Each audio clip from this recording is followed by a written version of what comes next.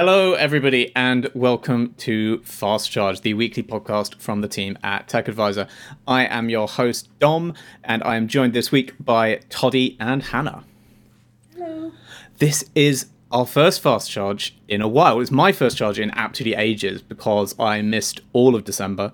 So the last time I was here was for the Black Friday episode. Then I swanned off to sunny Hawaii for 2 weeks, which turned out to be tropical, cyclone-y, blizzardy Hawaii. Less sunny than I'd hoped. And left my podcasting duties to Toddy and Lewis. But it was good to be back. Between that and the Christmas break, it feels like it's been a really long time doing the show. Toddy, how'd it go in my absence? Did everything fall apart as I would hope? I wouldn't say anything fell apart. I think we were broken, but that was more because of Black Friday. So yeah, I think the stream itself went well. The show went well. I think everyone enjoyed it. So yeah, it was all good on that front. It was more like, we were just we needed the Christmas break to put ourselves back together. So we're back now. Everyone's had a bit of a... Everyone had a collective mental breakdown on stream. Yeah. But then we recovered with mince pies and chocolate and turkey and we feel good again. So it's fine. I'm glad to Healing. So normally we get a nice little break over Christmas because the tech industry just kind of chills out, other than Xiaomi, which does a flagship, and it always does, and that's fine.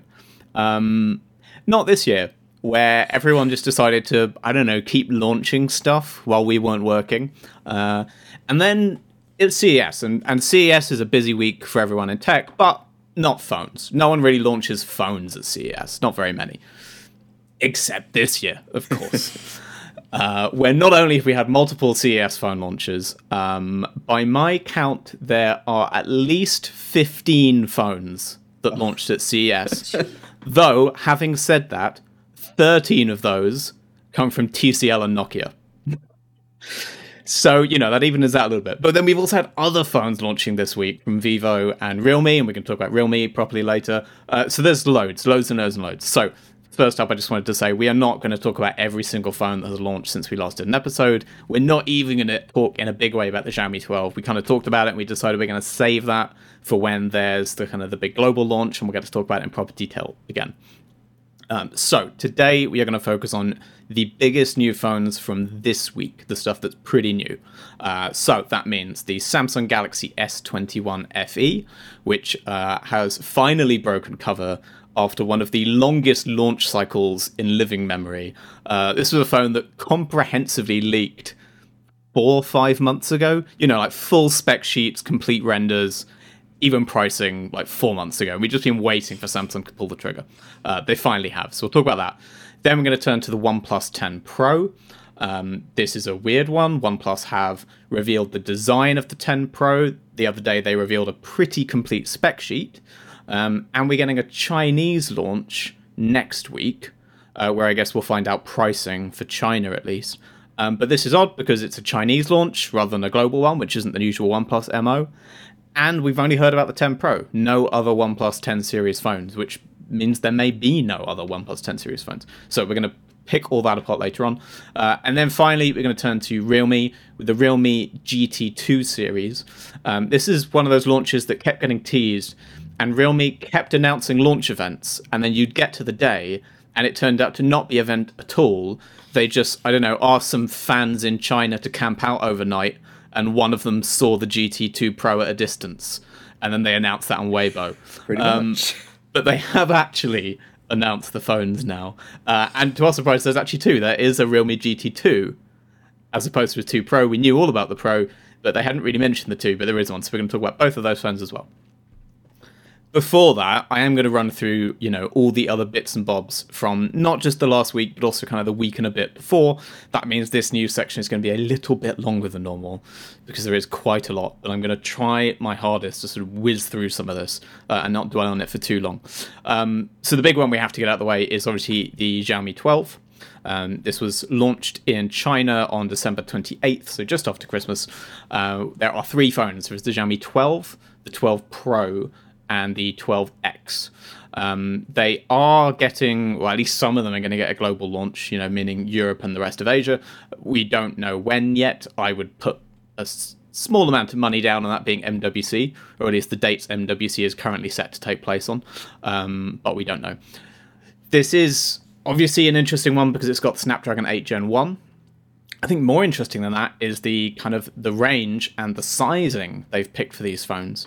Because the most exciting bit about this all is, for me at least, is the Xiaomi 12 has a, I think, 6.2 inch display or something in that area. And then the Pro is the big kind of 6.7, 6.8 inch display monster. And the 12X, which leaks told us was the small phone, is the same size as the 12. It's just got slightly different processor and it doesn't have wireless charging and stuff like that. It's an interesting move. I think it does look a little bit like they're taking a leaf out of Samsung's book, because it now puts the 12 at roughly the same size as the S21 and probably the S22. I guess it is bigger, but the timing is odd considering like Apple famously like produced the Mini, had already committed to the 13 Mini, like had the 12 Mini, 13 Mini, and then like is supposedly not doing a 14 Mini because it didn't sell well, which we know like publicly. And Google's just moved away from small pixels to now only do like enormous pixels. It is this odd. It feels like the whole industry is out of step with itself over whether small phones are in or not. And some brands do them, and then other brands are like, oh, we're going to do that. But by the time they get to doing it, the first brands have already said, it didn't work. We're done with small phones. Hannah, is the phone you're using the Zenfone because it's small? Yeah. Right, so that's why I like it, because I mean, just from a practicality point of view, I have quite small hands, and like women's jeans pockets as well. Big phones. You've got half of them sticking out when you're walking about. Like, it's just not practical. Not to bang on the same drum I bang on literally every week, but this is why I love the Z Flip 3. Because it folds in half and then it's so compact and lovely. But yeah, no, it's really nice to see a Xiaomi 12 coming in a compact-ish form factor. I like the design too. The camera. I like the design quite a lot. Yeah, I was a lot of the leaks about the camera module looked pretty ugly, but the final thing they've put out, I think, looks really, really nice. I like the look of the phones a lot. Should be solid specs. I loved the Mi 11. My main knock against the Mi 11, other than Xiaomi software, was the size.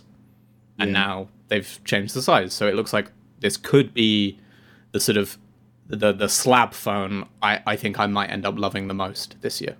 Cool.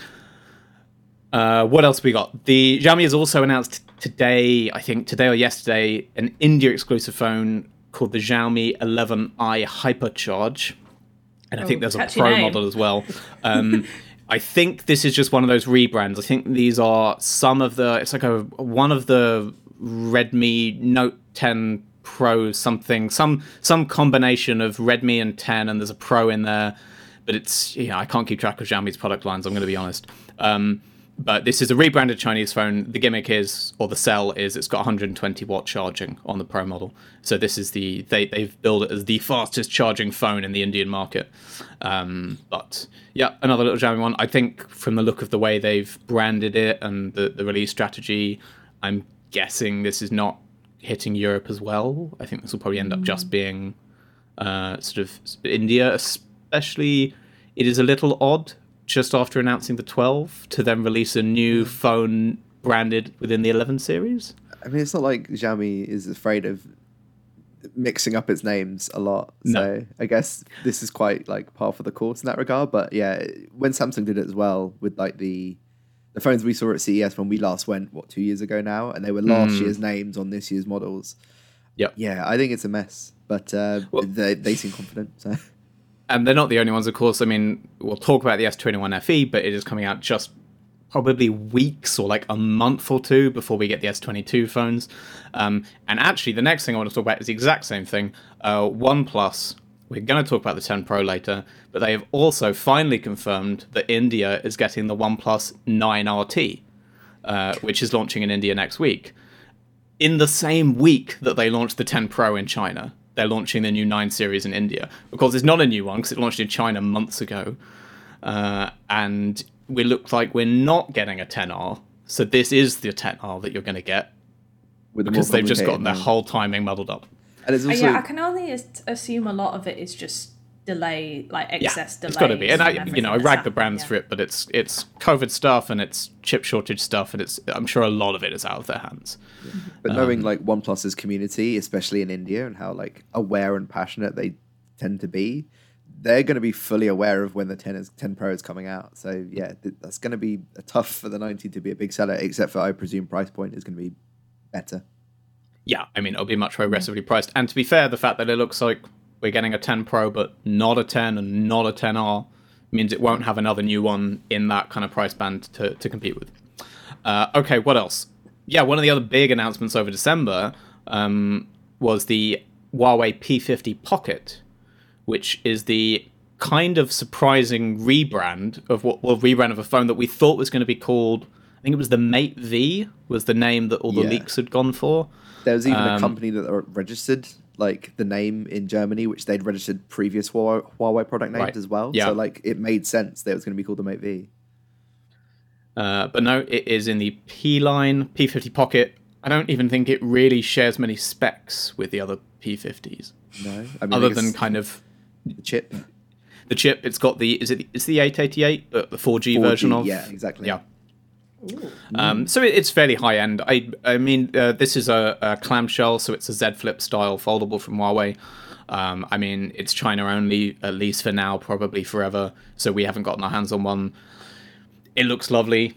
I think Huawei's other big foldables have all been phenomenal hardware, just let down by very premium pricing and obviously all those software problems that they have.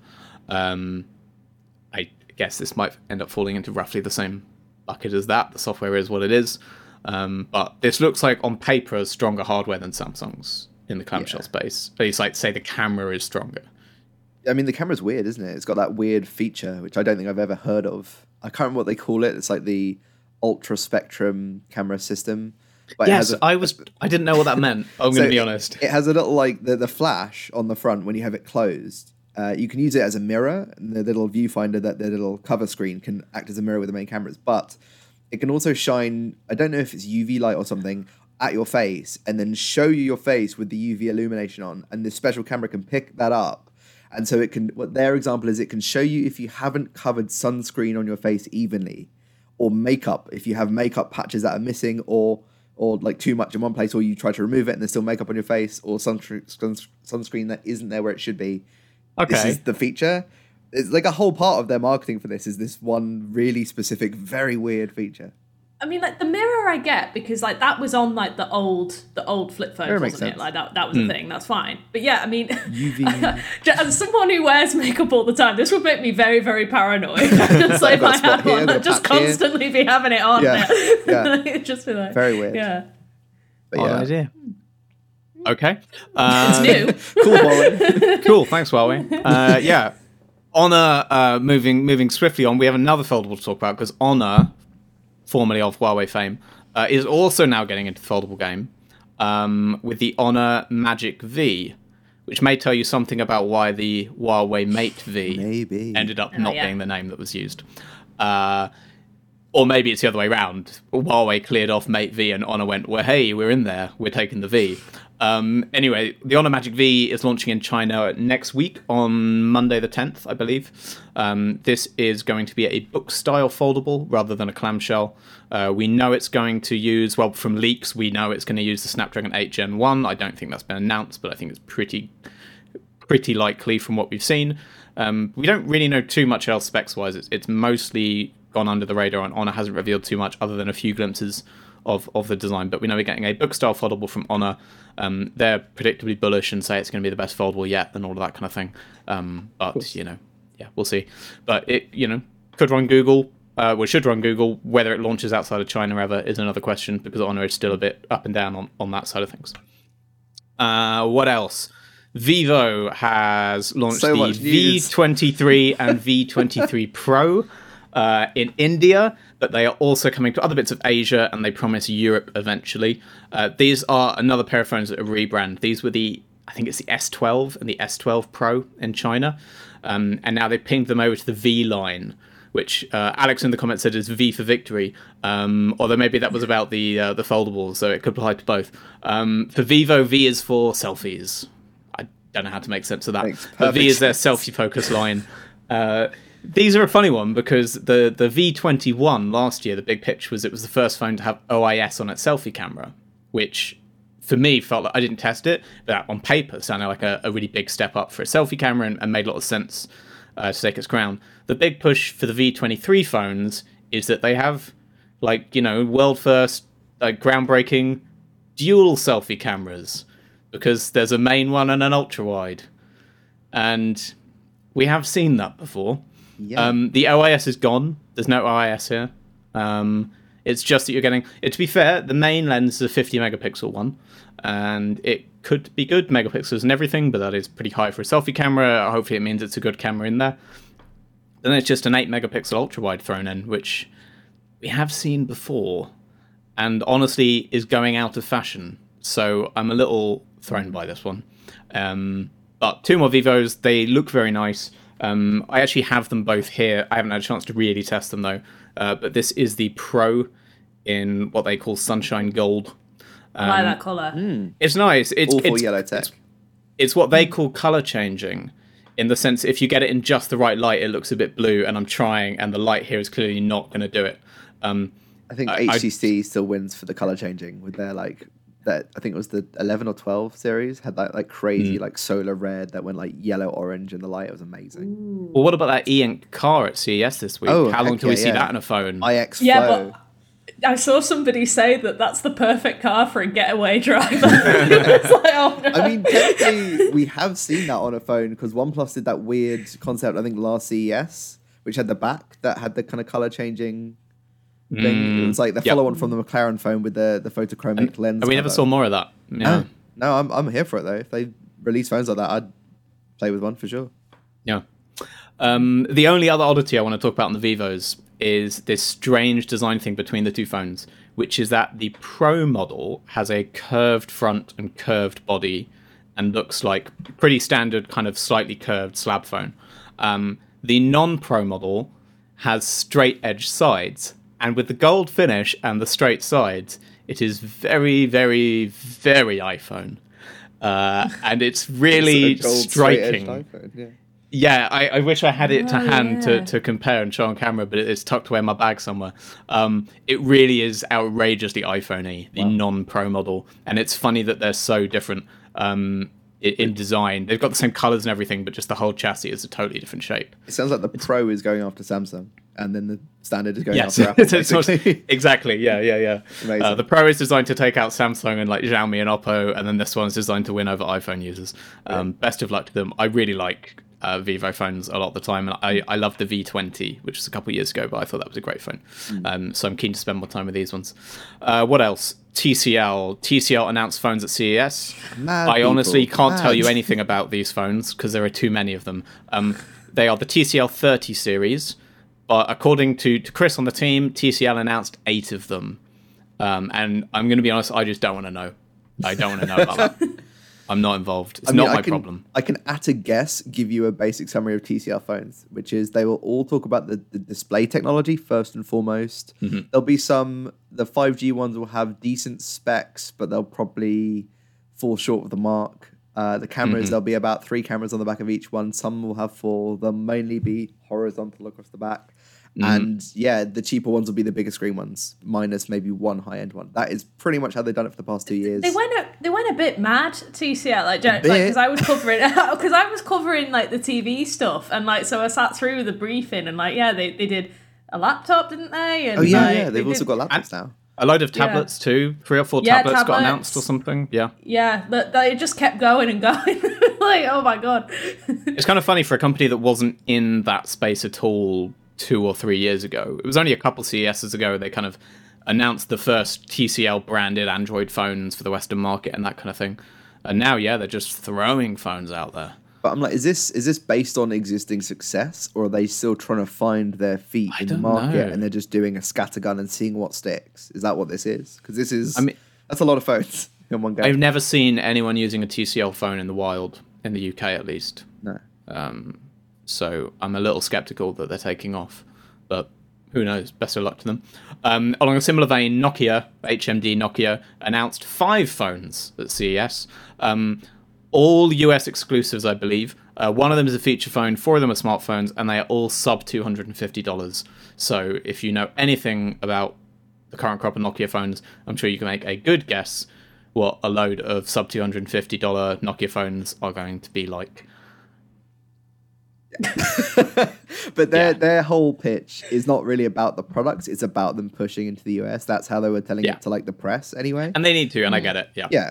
So cheap is good because they know they don't have to like worry about carrier partnerships and stuff. They can just sell these straight out off their own backs and hopefully make some sales and get the brand back out there. And to be fair, in the US market where you don't have all the Xiaomi and Oppo and Realme stuff, these will probably be among the better cheap phones in the market. Like, I would generally lead people away from the cheap Nokias in the UK, but in the US, it's basically going to be these and the Motorola's. So I think they stand a much better chance, and genuinely, they might be among the best phones you can buy for $200. But we will see. And then the final phone launches, my God. Also, Vivo ones, I could have really tied these in, but Vivo has launched the iQOO 9 and 9 Pro. These are more sort of, iQOO is a gaming-ish sub-brand. There's another two premium-y gaming phones. I think they're both 8 Gen 1 using. Certainly, at least the Pro model is. I think they both are. I'm going to be honest, I didn't look at these two phones too closely because I knew they were not going to make the cut for our main three topics because too many phones.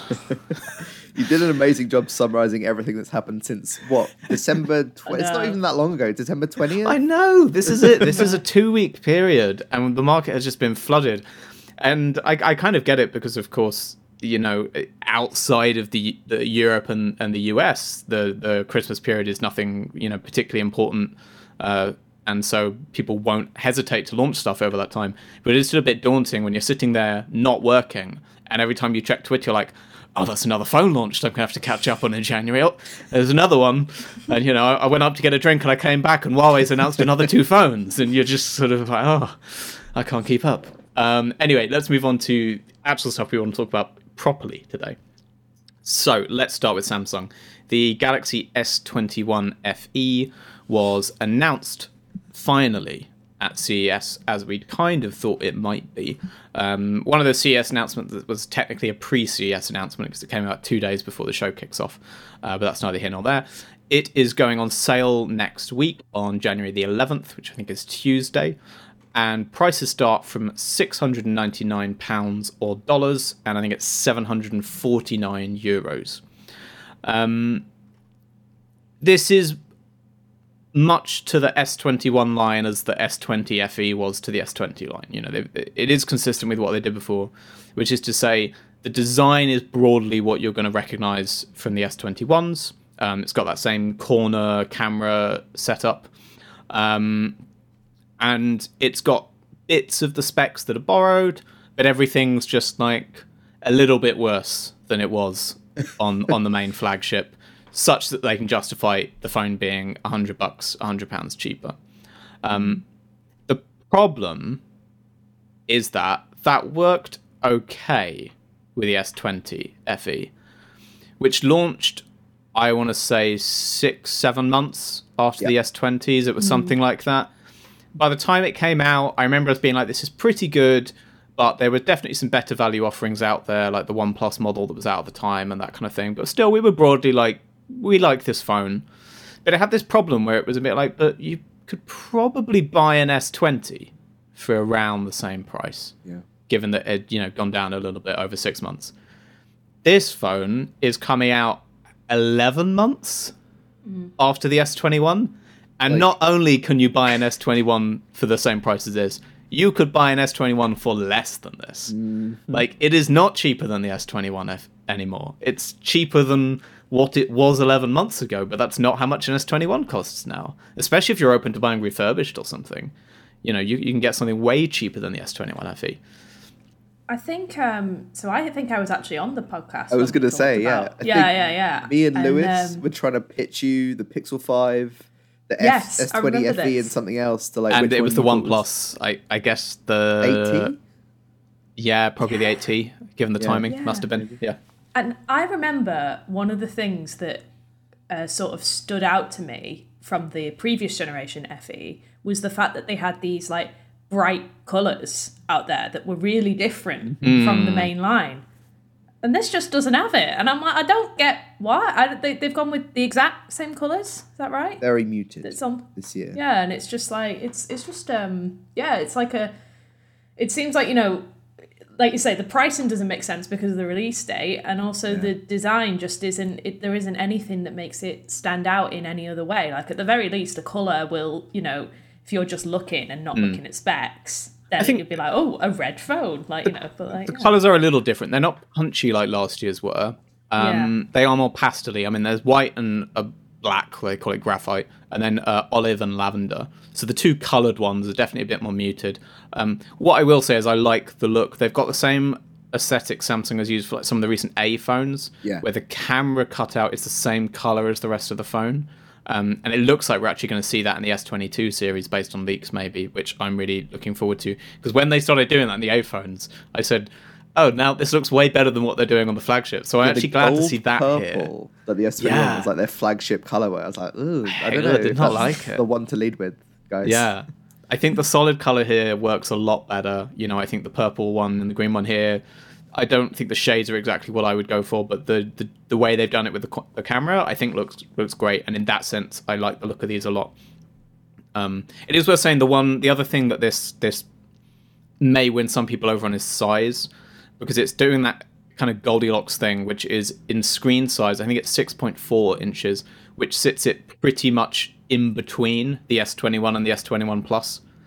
So if you happen to think the S21 is maybe a little small, but the Plus is beginning to feel like an enormous phone, this does perfectly throw itself down the middle of those two, which I guess helps because it means you can line the four up and you now have four S21 models all with different screen sizes, which means you must be able to find the one that is right for you, unless you want a really small phone.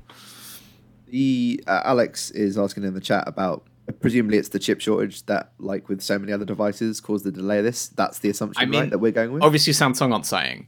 No. They're not going to go up on stage and say, here's the S20 FE, we saw it so late, we got screwed over by the industry. It's our manufacturer's fault, blame them.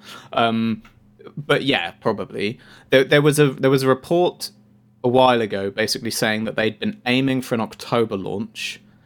And then I think this report came out in August kind of saying they weren't going to hit the launch, everything had been delayed, they were having massive manufacturing problems, and that, chip shortage was fundamentally it. Samsung basically denied everything.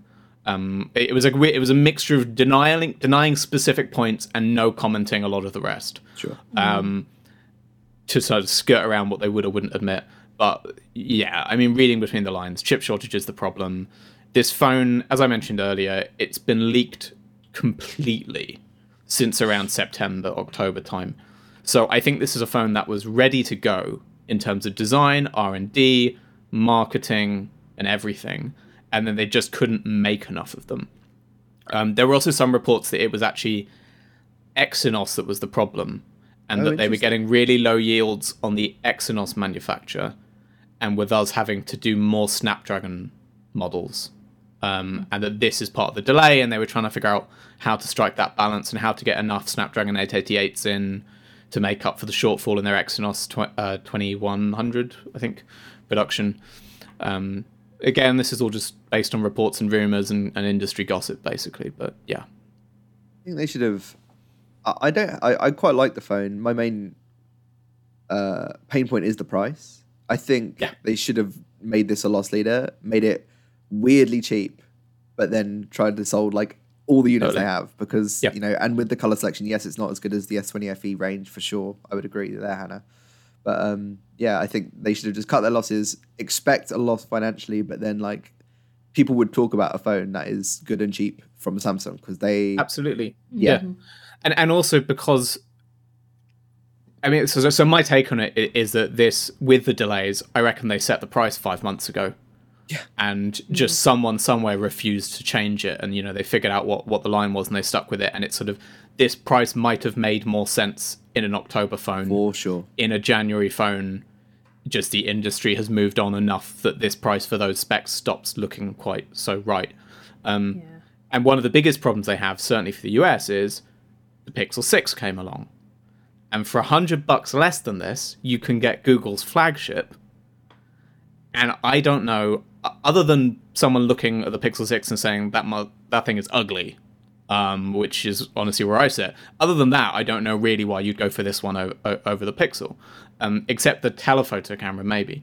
But if they'd hit the same price point, they could have a really compelling line where they could be like, hey, look, this is a $599 phone. It looks better than the Pixel. It's got 3 cameras rather than 2. Buy this one. And honestly, at the same price as the Pixel 6, this looks like a really compelling offering. A great shout. I can only imagine the backdoor conversations going on because obviously, like, they can't move the date for the S22. Like, that's going to take, priority. Well, so it's just like, Some speculation said the S22 was meant to be January and has been pushed back a month or two to give some breathing room between this and that. It's still not enough, is it, really? Not by a lot. They're not going to delay that by 6 months to give clearance, obviously. It's a bit messy the way they've had these two run together. It's so funny because I remember when the S20 FE came out, we all joked about how it's so weird because it's 6 months after the S20 phone. It's just so late to be launching a phone with the S20 branding. Like a year later. And here we are, it's almost twice the gap. I remember being like, they're going to get it better next time around. Surely we'll see what they mean because next time the S21 FE will launch like 3 months after the S21s, and that'll make sense. No. That is not where we are. I think pros and cons here. I think a lot of it's going to come down to camera performance. This looks like it's the same main lens as the S21, based on the specs Samsung has shared. Samsung tends not to give really detailed specs, including on cameras. It's just someone's playing a little bit of guesswork, but on paper the specs here look the same as the S21's main lens specs. It's just the wide angle and the telephoto are different. So this could have a very good main camera, and then the question is, how good are the ultra wide and the telephoto? Because that telephoto is, if that's the main reason to say get this over the Pixel, then it better be good, right? Yeah, it better deliver. I am hopeful. I think the resolution's lower than the telephoto on the S21 standard, but it's that 3 times optical here. It is an actual optical zoom. It's an actual optical zoom, whereas what we worked out, was it like 1.1 or something like that? 1.0 magnification. 5, I don't know, yeah. So yeah, be curious to side by side S21's telephoto and the FE's, because I wouldn't, depending on the sensor they've used, maybe the gap won't be that big for that. Maybe better in some areas, like when you push in more, the FE might have the edge there because of that optical zoom. Exactly. So yeah. Interesting. Weird. So it may live or die a little bit based on the telephoto lens, specifically. Which is a weird thing. Yes. Yeah, I know. There must be a market of people who just shop for that, but sure. I don't know how big it must be. And I don't know that they're the FE audience, because one of the other funny things about the FE thing is that FE stands for Fan Edition. But with the way they brand them and the colours they choose and stuff like that, it's very, very clear that this is not meant to be a for the fans phone, in the sense that they're targeting like phone nerds and going really spec heavy. If anything, it's the opposite. It's kind of them going like, this is a young person consumer phone trying to get the everyday person who wants a Samsung but can't afford the flagship. And the FE, as soon as you tell someone what it means, it's like it doesn't line up at all to what they do with the actual phone. But and also I'd then say that they should have done more colours like last year. Yes, but the pastels are, maybe we'll get more. Nice. I was kind of wondering if we'd get the bespoke edition thing that they did with the flips, but no. There's a lot of speculation. So much of this is speculation, but that because of the manufacturing problems, they just haven't made very many of these. That really, it's just they put all the work into developing it and marketing it. So they're like, well, we're going to push it out, but that there may not be very many units in the grand scheme of how many you normally get with phones like this. So they may just be trying to, do the colors they can do, sell what they can sell, which again then justifies your position that they should just make it a loss leader and shill as many as they can. While taking a little loss and use it as a branding win. But what can I say? And just before we move on, I think we're going to move from Samsung in a second. But yeah, there's a little discussion in the chat about Samsung killing the Note line.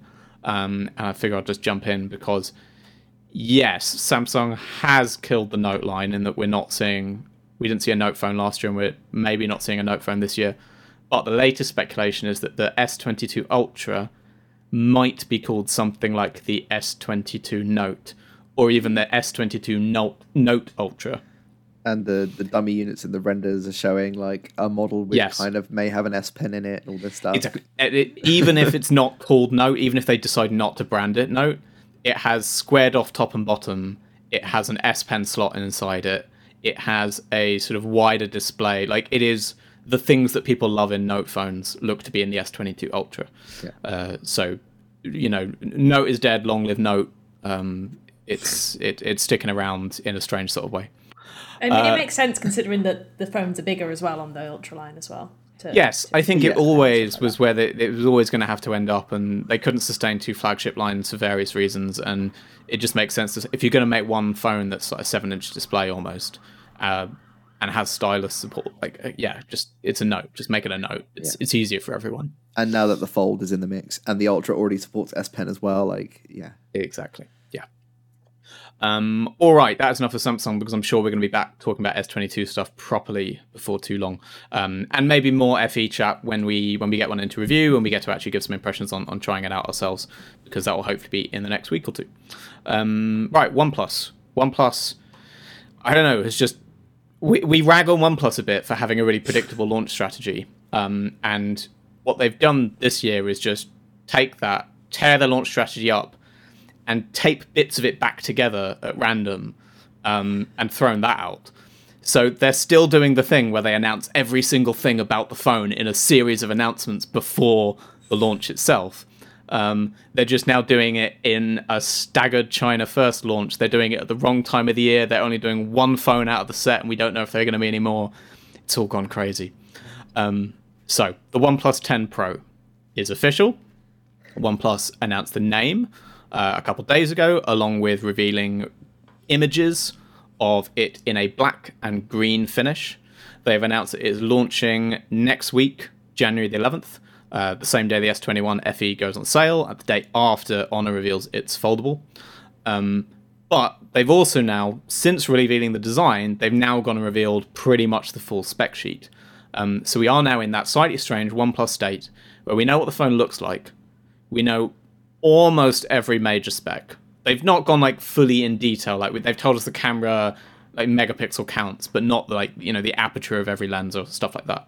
But we know broadly the top level specs for every part of the phone, and we know what day it's launching. We just don't know the price, and we'll find that out next week. But even then, we'll only find out the Chinese price, and we do not know when it will come to the rest of the world. It is still launching worldwide, just to sort of nip that in the bud if anyone's having that worry. They have confirmed it will be coming to Europe, North America, and India. They just haven't announced when or any more details of what that's going to look like. Have they also said if the specs are the same globally than they are in India and China? They haven't said anything about that. I would assume they are. I would assume. We don't know for sure, I guess. I guess there's an outside chance something ends up getting tweaked, but that would surprise me.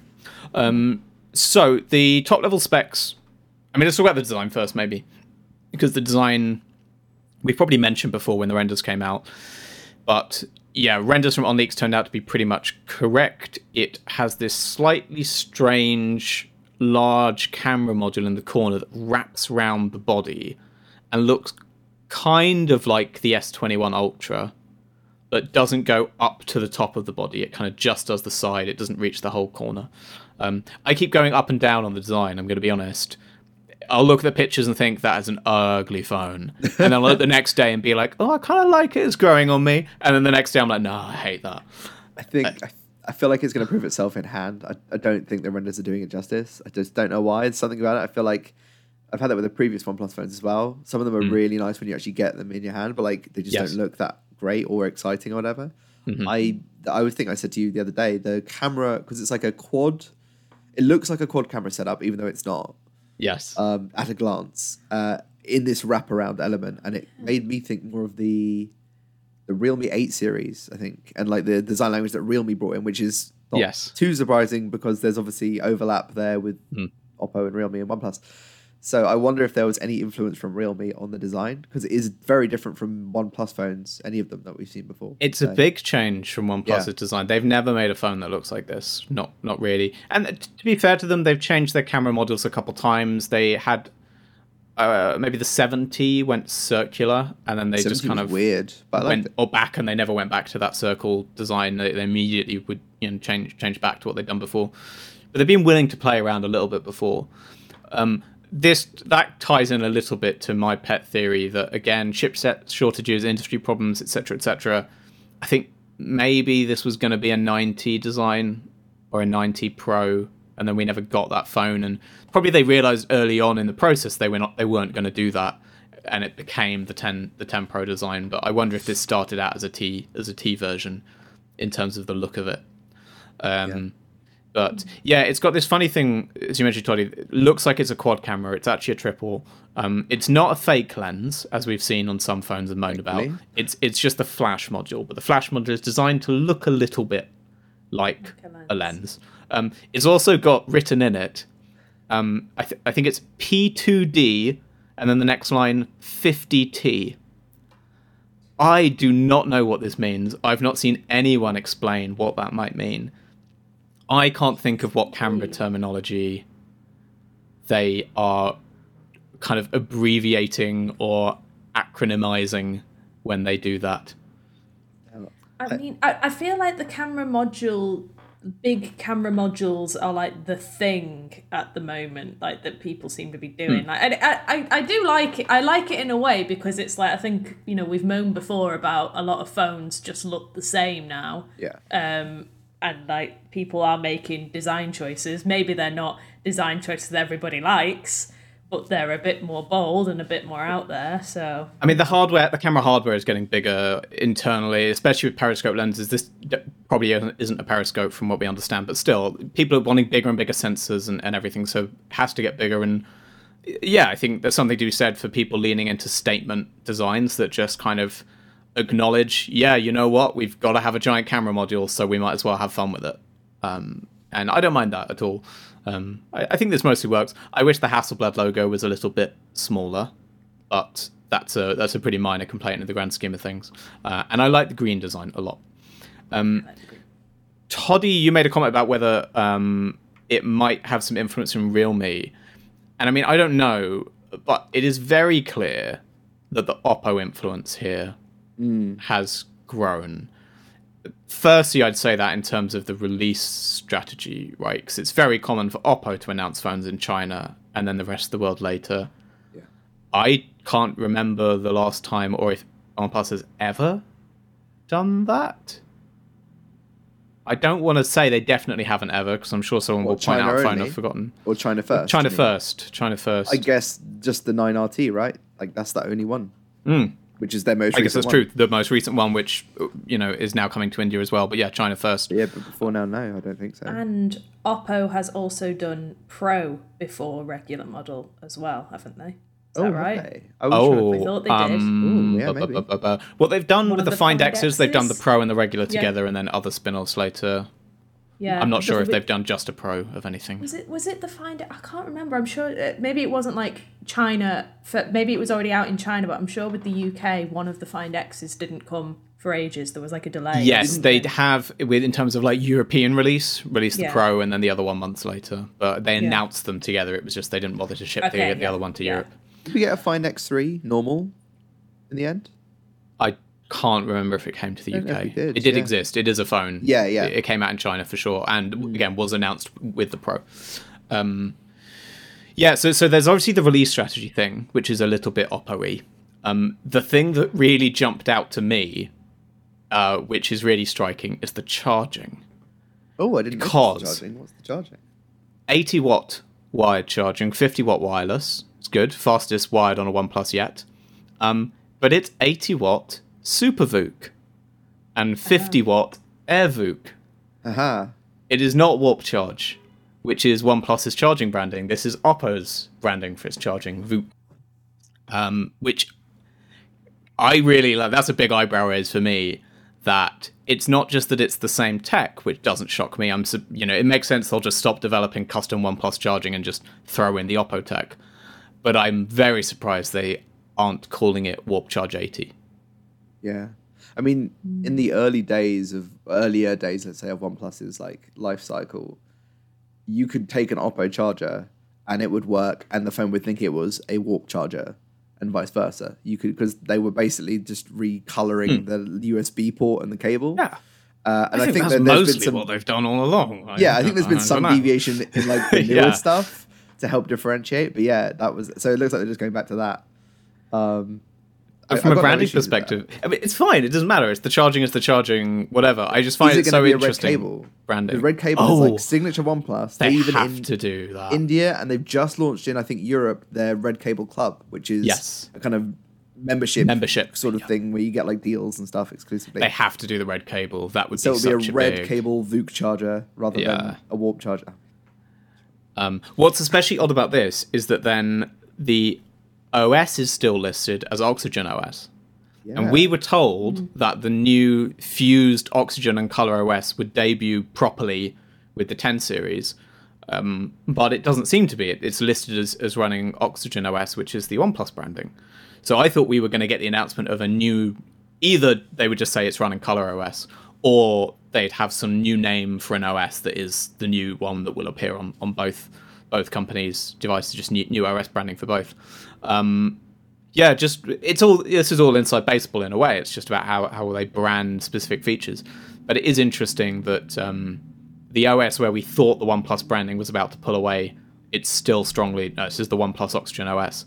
And charging of all things is where they're now just like, it's Oppo's charging Oppo's, tech. Yeah, it is what it is. Maybe it's the behind the scenes, the unified code base, which is the thing they were kind of working on from the outset with the two OSs. That's done. Maybe so this is the first version of Oxygen OS that is built on the same code base as Color OS. Well, I think the Oxygen you get on...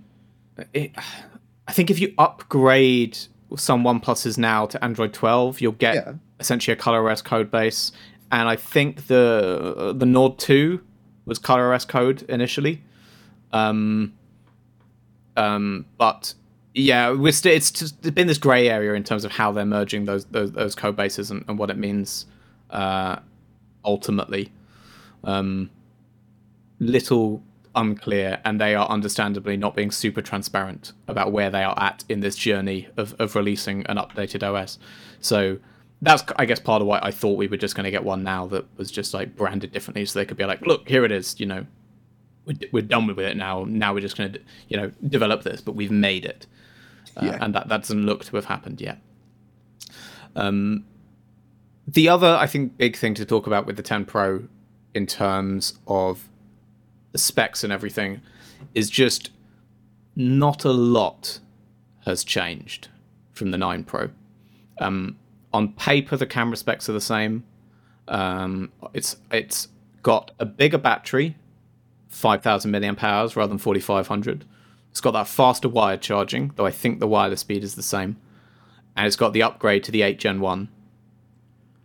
But it's the same size screen. It's still 120 Hz AMOLED. It's LTPO. I think, it's a slightly more power efficient LTPO display. I'm sure the cameras have had some slight tweaks, even though the base specs from what we know are pretty much the same. It feels like this is why, as I said earlier, I always wondered if this was meant to be a T, because it's a very incremental jump forward from last year's 9 Pro. Mainly just a way of getting the 8 Gen 1 chipset in there, it would seem. Got the 8 Gen 1, which will be whatever much of a jump it is. We don't know yet. We haven't had the chance to try an 8 Gen 1 phone yet. And then faster charging and a slightly bigger battery. And those are good. I mean, I don't want to knock that, though. It's probably a better phone than the 9 Pro just by virtue of those things.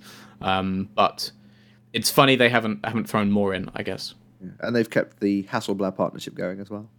Yeah, and that's where I'm hoping to see more, because I think the 9 Pro camera I didn't love, though I know other people out there had a better time with it than I did. And it always felt like the Hasselblad partnership had maybe come in. It was too little too late. They hadn't had the time to really incorporate a lot of that. I'm hoping a year on that even if this is fundamentally the same camera hardware, it might be a much better experience. Because of software tweaks, because of Hasselblad having an extra year of like working with them and tuning stuff. So it's very possible, and I think they're calling it like the Gen 2 Hasselblad imaging system or something like that. So they're certainly they're pushing it as a big jump from last year in that respect. We'll find out.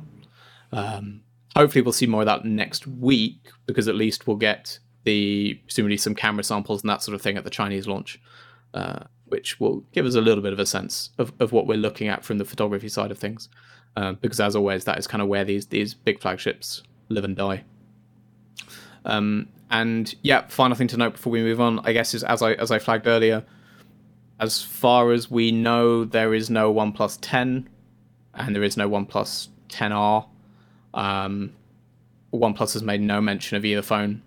They're not talking about them. They've not kind of said there's a 10 coming later.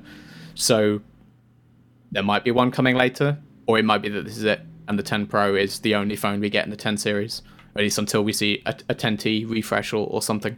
So I don't know. It's another oddity, certainly another oddity around the Oppo involvement. It always looked like with Oppo moving in to manage more, OnePlus were gearing up to release a lot more phones and a lot more frequently.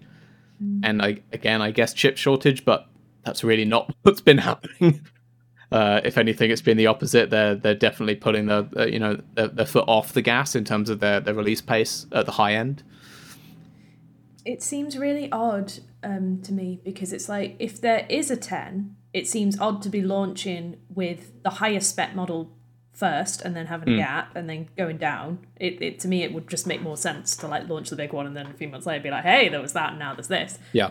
And but on the other hand, if there is no 10, why Pro? Yeah, I mean, thought initially. I think they have to call it the Pro because it signifies that it's at the level of the Pro they did last year. Yeah. The problem is, if this is a Pro level and it's going to be priced similarly to last year's Pro, but they say, oh, it's the only one, so we'll just call it the OnePlus 10, but we'll price it the same as last year's Pro model. Then everyone says, OnePlus 10 has had a $200 price increase, like year on year, and what a ripoff and all of that. And it's like, well, no, because it's compare it to the Pro. That's the fair. But by doing this, they just say, look, compare it to the Pro from last year. That's the pricing segment we're in. That's the performance segment we're in, and judge it on those terms. So that bit makes sense. I agree. If you were doing both, I feel like you would go with the base model first. I also think we're not getting both because this launch is coming 3 or 4 months earlier than OnePlus normally does them, and they're choosing to launch early. And it would feel odd for that to be like, oh, well, the 10's not ready yet, because in that case you say, well, why not delay the 10 Pro and just launch them together at the time you always announce your phones? That would make so much more sense. So the fact that they're doing this one now makes me feel like it's just, this is it. This is the 10 series. This is all they're doing. For whatever reason, whatever way their manufacturing pipeline has been hammered. I don't know, but... Do you think there was a 10 to begin with? Oh, that's an interesting question. Yeah, whether there was a 10 and they just had to make the choice, which one are we doing, and they chose the Pro. Yeah, and that's a funny one because I guess there's an interesting there. Yeah, the fact that they're only doing the Pro, tells you something about what they're looking to do, which is compete with the high-end Samsung and Xiaomi and Apple, and they're not seeing themselves primarily as the $600 upper mid-range cheap flagship. That's not the focus anymore. Because if they were going to do one phone, they could have done that one. They could have done the 10 at $650, and that being their lead product. But they said, no, the premium flagship. If we're only doing one phone, it's going to be the premium flagship. That means they are also then competing with like the Find X4 Pro and the additional resources that Oppo has internally. Like that's a tough. I would have gone down, I think, instead of up with the OnePlus brand. Do you think that this is a sign of, this partnership going forward? Like whether this is signaling anything, like something big happening between the two, or what? To me, it's signaling that I don't understand what the partnership is, because again, a lot of the stuff we'd heard and expected was that it was Oppo trying to put all its eggs in a row and kind of being like, well, Realme's our cheap brand, OnePlus is our mid-range brand, and Oppo will do our premium. And there'll be other bits. There's some cheap Oppo phones and some mid-range Oppo, but it felt like they were trying to position them roughly to go like that. But that's clearly not what's happening, because we're about to talk about it, Realme's just launched a high-end flagship, and OnePlus is only doing one phone, and it's a high-end flagship. So that doesn't seem to be the way they're doing it. It does then leave me looking at their brand portfolio and being like, I don't really understand how they see Oppo, OnePlus, and Realme relating to one another and coexisting and sitting in different parts of the market, because I mean, Realme and OnePlus are releasing similarly spec'd phones within a week of each other.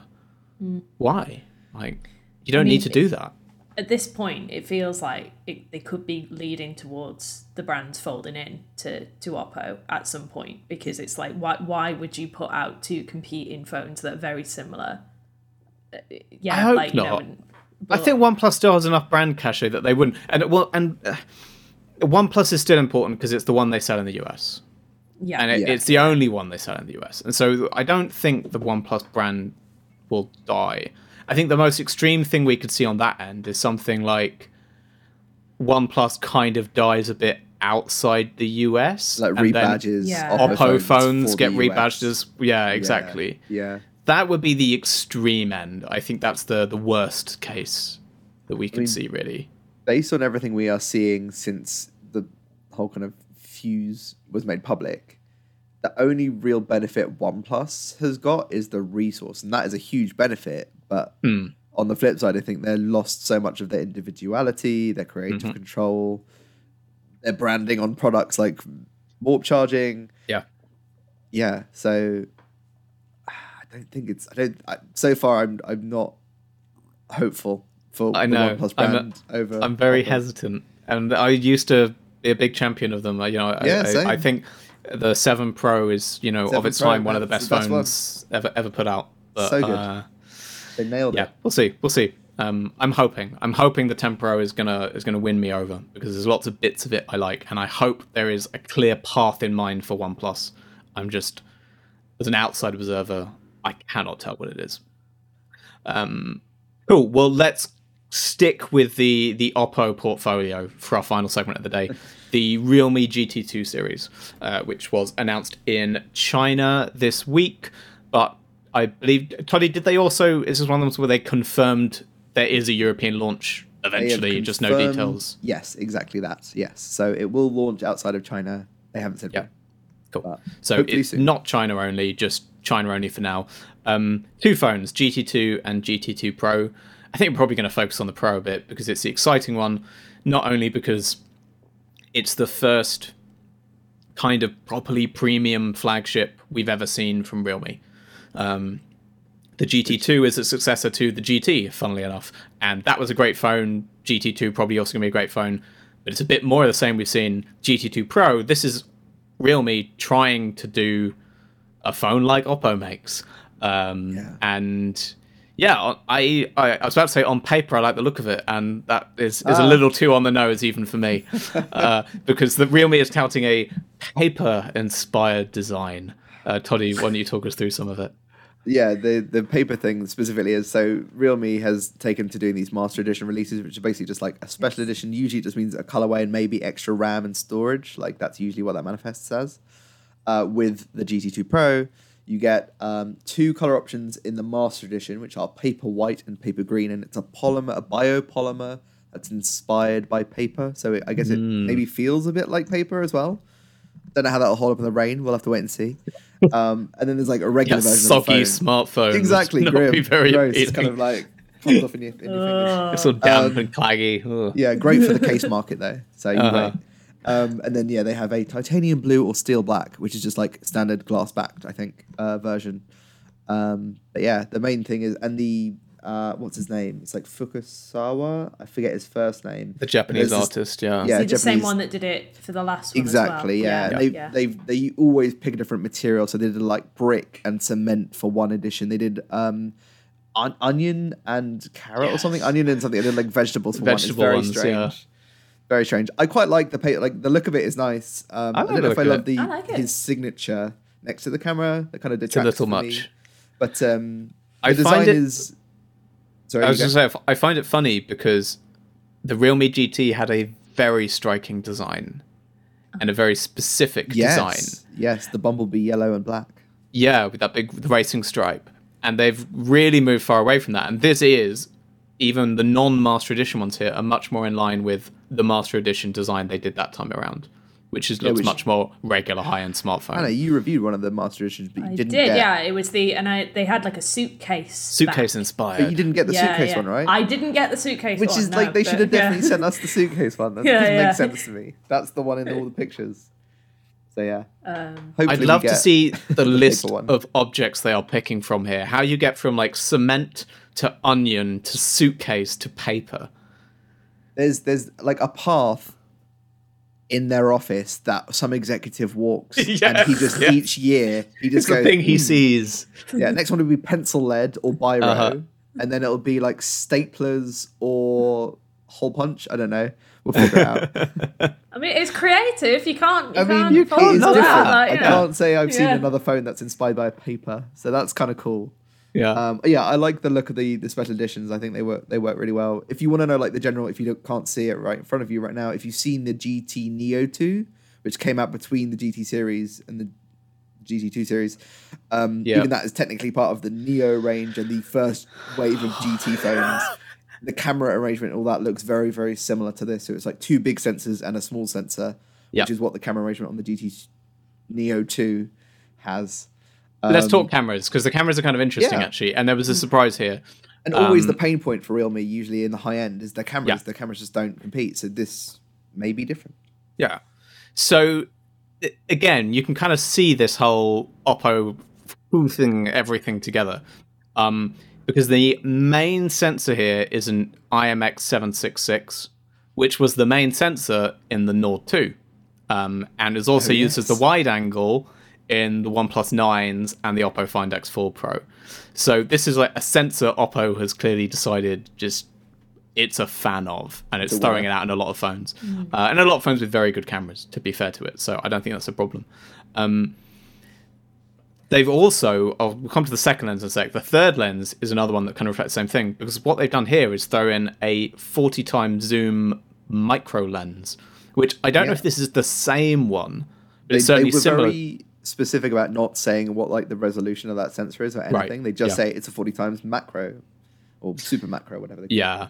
So it's the same basic thing as what they did in the Find X4 Pro, which had that, crazy zoom, microscopic lens, so that you could, take photos of like the fibers in your clothing and things like that. You can see the cells in a plant leaf when you use it. It's very cool. As bad as gimmicky as a phone camera can get. Like if you think the 10 times zoom is silly, then microscopic zoom is really pushing the limits. But very cool, technically astonishingly impressive. I assume this is either the exact same lens and sensor, or a slightly cheaper take on the same thing. I guess we'll find out. I mean, they're billing this as like their first proper premium flagship, but Realme, the cost wise, like in my head, it makes sense if they've got that sensor lying around from when they were making the Find X3 Pro. Just use that same sensor. It was good enough, right? You reviewed that phone, and the macro worked well, right? For what it worked really well. It's very good. Again, it's fun to play around with. I could not see myself using that lens on the regular. Yeah. But for what it does, very, very cool. Really well handled. And if it appeals to you and you think it's the kind of thing you would play around with, yeah, great. Like it absolutely does what it sets out to do. So more of that. Why not? I guess the only thing to remember is that phone was, I think, £1,200 or something like that. Comfortably over the grand line in euros and pounds. So this is Realme going premium, but this phone is not going to be in that price scale when it does launch. Yeah, I don't have the GT pricing in front of me, but this looks like it's going for a similar sort of level as the GT did price-wise, which is impressive considering the cameras seem more legitimate for the kind of class of phone it's trying to be, and it's got the 8 Gen 1. Yeah. And everything that it's going to bring to the table. I think the Chinese pricing, if I could find it, my little write-up notes here.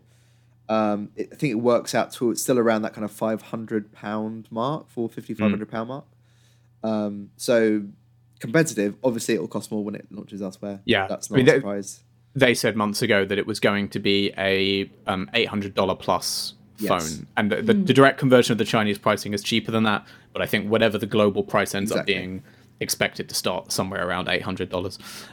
The other camera lens we didn't talk about, is slightly interesting, is the wide angle, which is 50 megapixel wide angle. I don't know if they told us what sensor it is, but they say it's the first 150 degree field of view wide angle on a smartphone. At the time, a quick Google, I could not find a phone with a wider wide angle. So yeah. But I kind of hesitated in whether I should say it is the widest, because I was like, it might be the first 150 because someone else has done 155, and but they're the first to do 150 exactly. Specifically that degree range, yeah. But no, I think this is the widest ultra wide camera you can get. Good and bad. Yeah, I don't know if that's really the biggest selling point for a wide angle. I don't know if I looked at my wide angles and was like, well, what I really need from this is to just get even wider. Yeah, if you like that native kind of GoPro fisheye look, then this will be the phone for you. It depends on the quality, right? Because like you say, 50 megapixel, but it also depends on everything else that's packed in there as well, doesn't it? How it handles lens correction and stuff like that. Exactly. It'd be interesting to see it in practice. I mean, they have leaned into it and offered an actual fisheye camera mode as well. So if you do want to make the most of the fact that it's a wide, you can get. I assume it's throwing out something like the native unlens corrected output or something. I guess so. Yeah. I don't know how it's doing it. But I think this is a camera setup that looks like it could be very good. The hope really is that they're getting the benefit of Oppo's AI and software camera side as well, because that's always been a bit where you felt like we've seen Realme cameras with solid specs before, and they've just felt like they under-delivered. And I did wonder if Oppo was like holding back some key algorithms from the sub-brand. You know what I mean?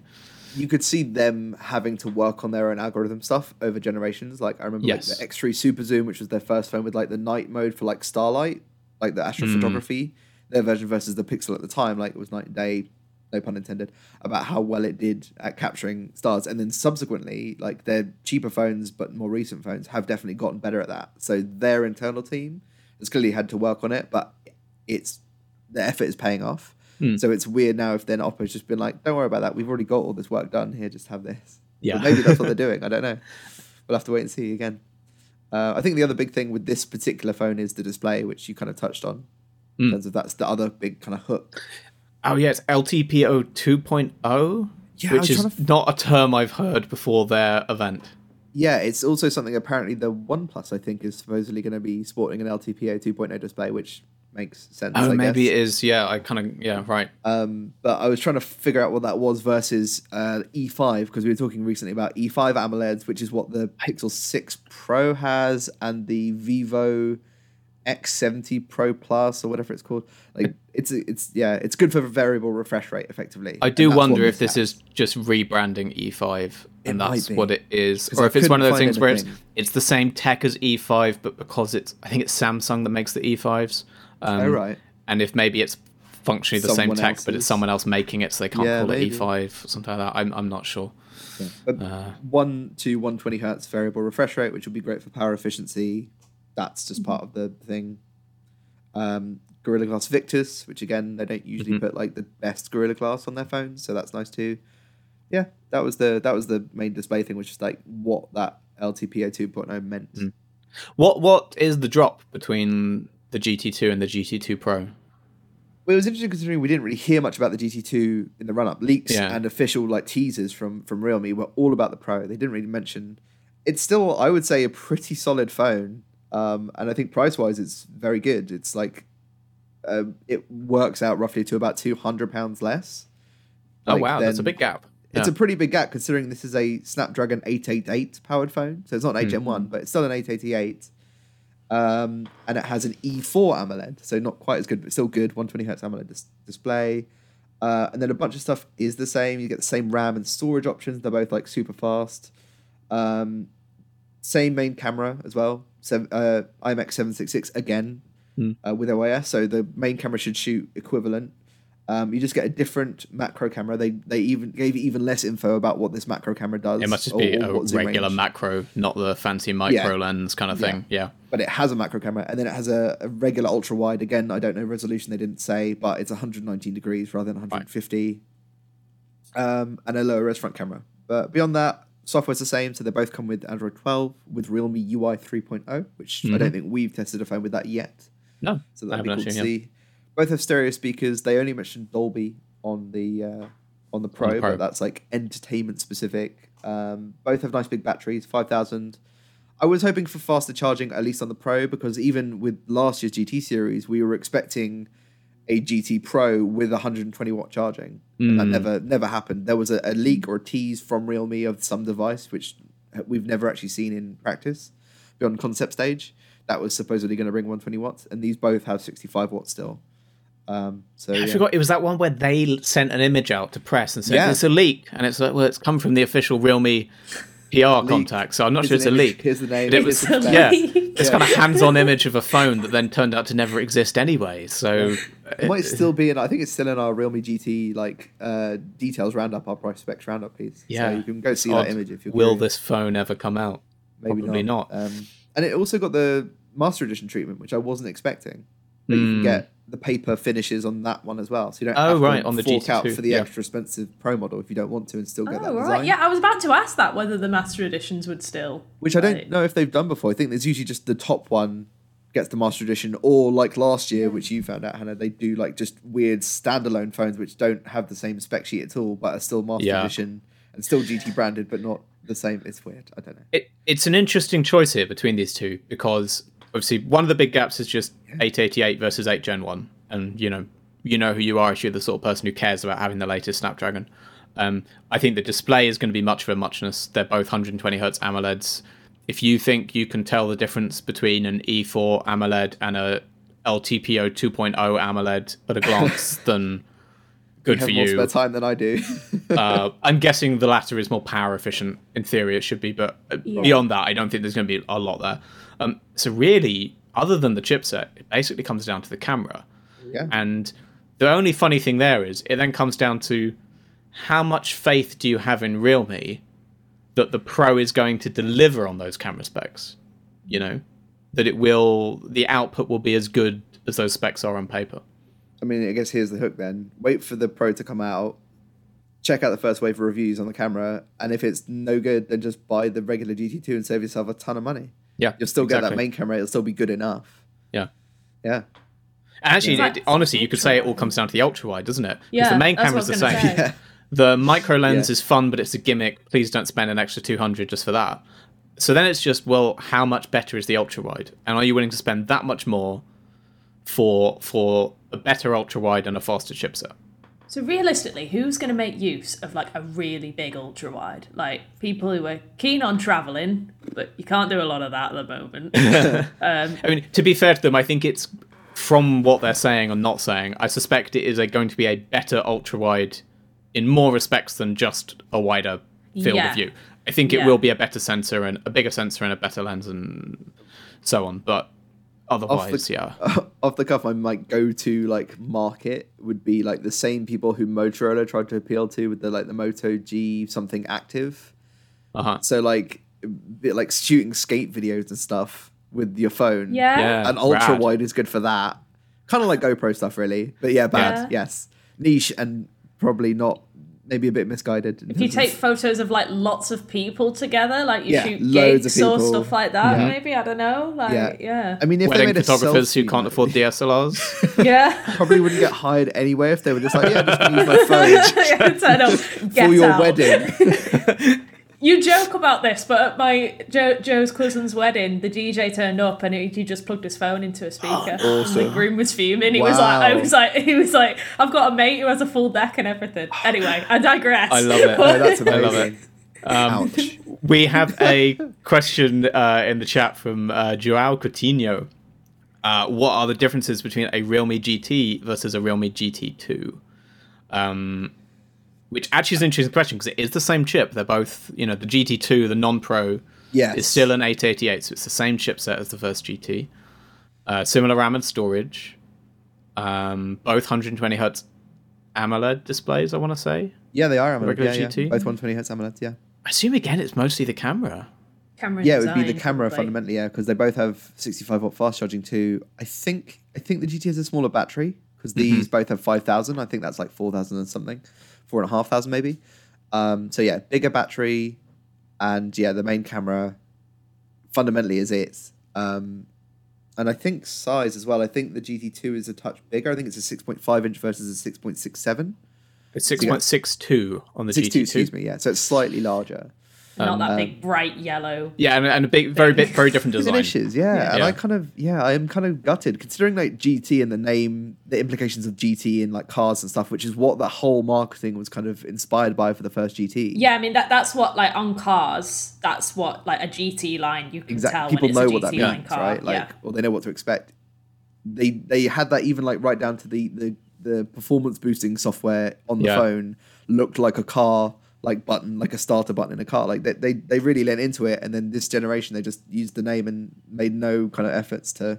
You have to wonder if they just have sales data that backs up that people didn't, because there were different finishes of the GT2. People are scared, and maybe people didn't buy that one. What I do know is that yellow cars are the worst car to buy because they don't sell. Like, you can't sell it on. Nobody will buy a yellow car. So maybe it's the same for a phone. I know red cars are more likely to get into accidents. There are more red cars in car accidents than yellow. Yeah, and also Ferrari's official color is apparently yellow and not red, which everyone assumes it's red. No, I'm not having that.